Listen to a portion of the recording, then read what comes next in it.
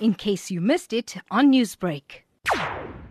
When we went over to level 4, one of the ministers had made it very clearly, in fact, used that as an example, the beauticians and hairdressers as an example to say there will be no movement, there will be no reopening of barbershops or beauticians, and people will have to resort to the DIY kind of approach when needing that kind of attention in terms of hairdressing and beauticians.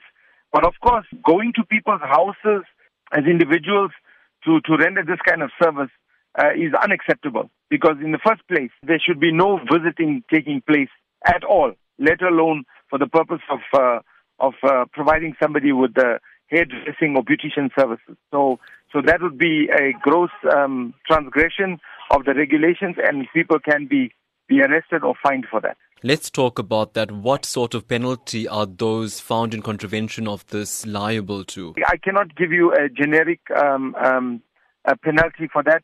A person can face a fine, a person can receive a warning, a person can face arrest and be charged in terms of the regulations of the Disaster Management Act, and would have to go to court, to face those charges. It will all depend on the circumstances. It will depend on the area as well.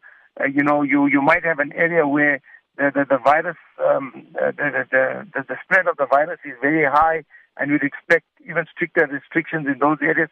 There will be a lot of factors. And obviously this is in line with social distancing guidelines set aside by government. But Brigadier, let's shift forward finally then to general enforcement of Alert Level 4 as it is currently underway.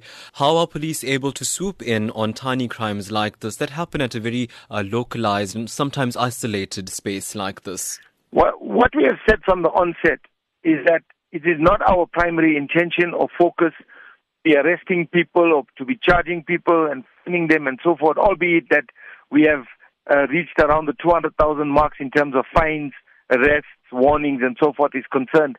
It's not our primary objective or intention. But if we get information, or if we find somebody through our normal course of duty or through our patrols, or in the course of holding roadblocks or vehicle checkpoints and so forth, if we find somebody transgressing, we have an obligation as a South African Police Service, because we are constitutionally mandated to combat and investigate and to prevent, combat and investigate crimes.